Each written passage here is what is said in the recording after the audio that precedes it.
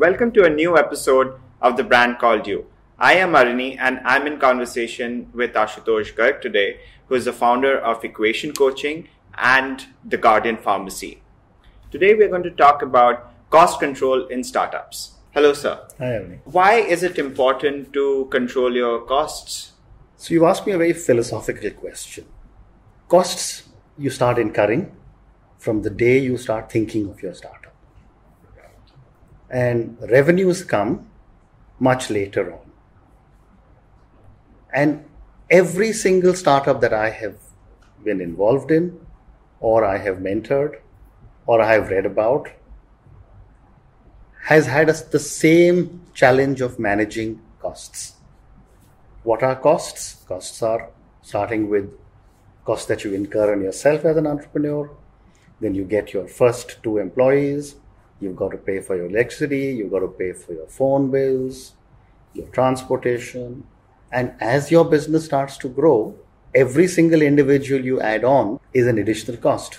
And remember that every time you add one person, the cost of that individual is not just the salary that you're paying to that individual, but the cost of the desk that he or she will occupy, cost of the air conditioning of your office, the cost of the tea and coffee, the cost of the amount of time that is spent chatting with colleagues at the water cooler or in the coffee room. And all these costs start to pile up. So therefore, it is very critical for every entrepreneur to be conscious about costs in their startup, in their entrepreneurial journey, because there is a gap between incurring costs and realizing revenues. Until you start to bridge the gap between revenues which will give you profits and costs that are being incurred, it's just your money or your investors' money that is going down the drain. So you mentioned various type of overheads under which costs can spiral out. Which of these do you think are the most important ones that you must keep a check right from the very beginning so that they don't spiral out of your control? So if you look at, each of these costs are different for different businesses. Right. But if you were to look at a people-intensive business, your single largest cost will be your people. Right. Now, I have seen that as you start growing and as you start getting more and more employees, each employee decides to create an additional overhead either in the form of an assistant or a helper or someone else who needs to be around when he or she is doing their work. Because, as the organization grows, everyone starts saying, this is not my job, someone else should do it for me. Right. And at every stage, your numbers start increasing. So in a people-intensive business, the single largest cost that you need to control is your people cost. Right. When I was with Guardian, our single largest cost in our retail stores was the rentals. And therefore, it was very critical to make sure that we got a store up and running within 30 days of the rent-free period that our landlord was giving us, and make sure that the store starts getting its first revenue from the first day of payment of rental. Because if that was not done, or if there was a delay, then we were paying out rentals and staff costs and inventory costs without even thinking of what revenues are going to start coming in. So talking about your stores, you once told me a very interesting anecdote where you saved 5,000 miles of paper. Would you like to share that story? Yes, that was very interesting. We were at, about 100 stores. We were servicing about 1,000 customers a day or something like that. And one day I was standing next to the cash register and was looking at the bill. And, on the little roll, the bill just kept coming out. So I picked up a bill and it was 18 inches long. Wow. Only because nobody had bothered to look at... 1.5 feet. Correct. And even now, if you walk into a retail store, very often you get a bill that is so long. Right. And why is it so long? First, there is extra wasted space at the top and the bottom because nobody has bothered to calibrate the printer. But in our case, between every line, someone had decided to give it an extra space, and someone had, between the logo and the bill and all the statutory requirements that go on bill, there was a lot of space. Right. So we actually reverse engineered something as silly as a bill, sat on the office and say, how can we minimize it? And we managed to cut down the bill from 18 inches to 9 inches. Wow. And when we just, for simple feel-good factors and to be able to communicate more importantly to all the employees in the company, we multiplied the amount of savings by the number of bills. And we found the amount of savings on an annual basis of 5,000 miles of print rolls. Now, someone who's cynical could just turn around and say, what's the big deal in that? But I look at it another way. I said that if you can save on paper, on a bill, on a bill roll, you're instituting or instilling a sense of cost awareness in your company. And someone who's going to be conscious about the length of the bill will also then be conscious about lights. Correct. Will also be conscious about air conditioners. Right. And I'm sure a lot of our listeners who are entrepreneurs would have gone through this experience. Right. That at the end of the day, they go around in their office switching off lights and air conditioners only because nobody else bothers. Right. And the entrepreneur has to bother because at the end of the month, when the electricity bill comes, they want to be sure that they have not paid for air conditioners that have run the whole night when there was no one in the office. Right. The same thing I have seen repeatedly, I used to see at printers. People would print out reams of paper and the papers would just keep lying on the printer because someone had given a print instruction without bothering to think that, the paper is being wasted, the print ribbon is being wasted, the printer cartridge is being wasted, and that paper is wasted. You would see the same thing happening at photocopying machines. Correct. Because someone would just say, take the whole file and photocopy it. Right. Right? Makes no sense. Without even once thinking that making one whole set of a photocopy of a file is not relevant to you. Right. So coming back to your original question of the importance of cost control, I think it's very critical for every single employee of an organization to buy into your own philosophy of saying, I've got to be conscious of every rupee that I am going to spend every single day around the year. So you're saying that it is important to set a culture of frugality within the organization? Yes, absolutely. You need to be frugal, but you don't want to reach a situation where you're not willing to provide water to your employees and you're not willing to provide tea, coffee to your employees. So you've got to be conscious about it.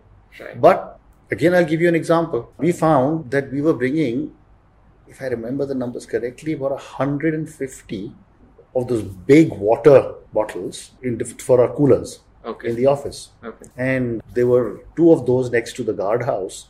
And we found that everybody was coming in with their bottles and was filling up the bottles and leaving. People who were not even working in the office. Okay. So in order to just save that money, we said that let's install an RO machine on every floor. Right. Because the water will then be the same. Right. And there was such a major pushback from the employees because they had got used to water coming in those big 20 liter or 25 liter bottles. And they didn't want to make the effort of filling it up from an RO. So it is this culture of being cost conscious on something which can be a fairly emotive issue, that what kind of a company is this? They don't even give me water. Right? And all that we were saying was that water is there, but you want good, clean drinking water. It's coming to you from an RO machine. Why do you need 3,000 liters of water to be purchased every day? Right. Or whatever the number was. Right. So that is what I mean by cost control. So are you saying that we have to be cognizant about our cost control initiatives from day one so that employees don't get used to buying water, purchasing water, getting addicted to mineral water per se? Yeah, absolutely. Okay. I mean, look at it from another perspective.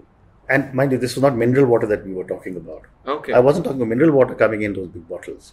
I was talking about the same RO bottle that you see in water coolers around in every office.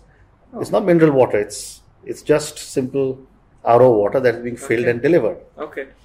But what is important is that, how often have you thought about asking, a letter to be delivered somewhere, and a company car with a company driver is sent to deliver one letter? When you know that if you were to ask a specialist in delivery, a courier company, to deliver the same thing to Delhi, they would probably deliver it for 30-40 rupees. Right. Here is a car that is going with a driver, which will probably spend 5 hours, will probably not be able to complete all the other work that is being assigned to that car and the driver. Right. Simply because people haven't thought about it. Right. So that is what I mean by instilling a sense of cost culture Okay. into every organization. I think one of the finest example of that, I saw it in your interview with Mr. Amit Ramani of Office. In one of the answers to your question, he said that I know exactly how much it costs to set up a workspace. Yeah. And how much I need to get, how much money will I make from that particular setup in a month, 2 months. So do you think it is important to set up those benchmarks from the very beginning? Absolutely. So, all of us as entrepreneurs in our own mind have thumb rules.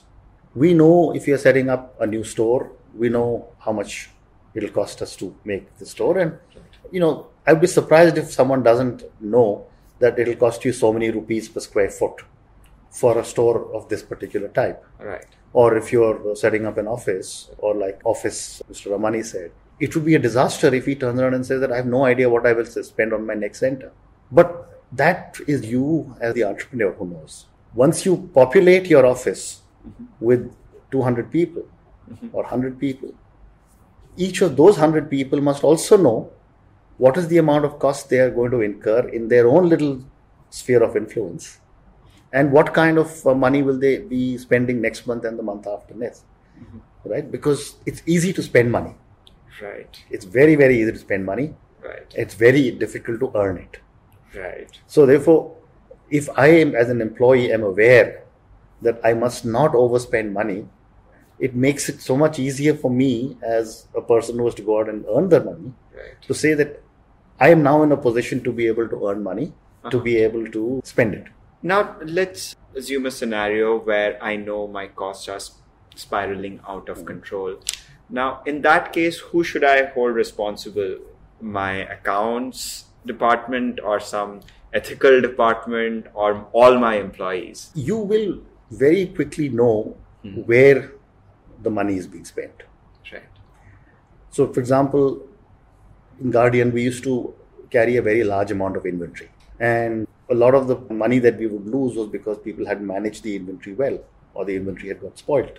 So in that particular case, the person who was managing the warehouse and the person he would report to, which was the operations head or the supply chain head, would be the people who are to be held accountable. If there was misuse happening in the office, examples I gave of paper or water or printer cartridges or whatever else, then you would hold the office administration manager responsible. If your people costs were going out of line completely, then you would hold the HR head and the departmental head responsible for that particular cost. Right. If your cost of renovation was going out of line, you would hold your projects head responsible. Right. But the important thing for every entrepreneur to realize is that no matter how many people you may hold accountable, ultimate accountability is your own. You are accountable to yourself, you are accountable to your investors, and you are accountable to your stakeholders. Right. Because you as the entrepreneur cannot go and tell your shareholders that, so-and-so didn't manage the cost, and that is why, I was not able to deliver. Right. Because your investor will say, well, I hold you accountable. So you don't have the luxury of passing the buck to say someone else should have done this. Right. Now, let's take another scenario of, let's say, unethical practices. Talking about photocopy machine, do you think it is okay for an employee to photocopy the book of their child or, some other personal use? Do you think it is okay to do that? Because I've seen offices where employees photocopy books, they photocopy notes with the holiday homeworks coming in, they would photocopy everything. Is it okay to do that? Do you consider that as a part of your cost, or do you consider that as a part of unethical practices? So I would probably bring in what I call the test of reasonableness. If I'm going to apply for a visa and I use my office photocopy machine to make a copy of my passport, I don't think there's a problem on that. Or if I have to submit bank statements, or if I have to submit any other documents for travel, and if in that much time my family is also traveling and it's a reasonable amount of copying, I would probably not even raise that as an issue. But I have seen people come with encyclopedias, 1,000 pages, and start copying them. Now that is something we had to put a stop to, because the office machine is not available to photocopy an encyclopedia, other than, of course, the cost that it's going to be 1,000 pages of photocopying and all the other attendant costs, you're also blocking up the machine from use by other people for maybe a few hours. I would use the test of reasonableness. If the cost that is being incurred is considered reasonable by your direct manager, then I probably would ignore it. But nobody would, treat children's homework and school books and college books and all being copied as something that's reasonable. All right, sir. Thank you so much. It has been a insightful conversation. We will see you next week.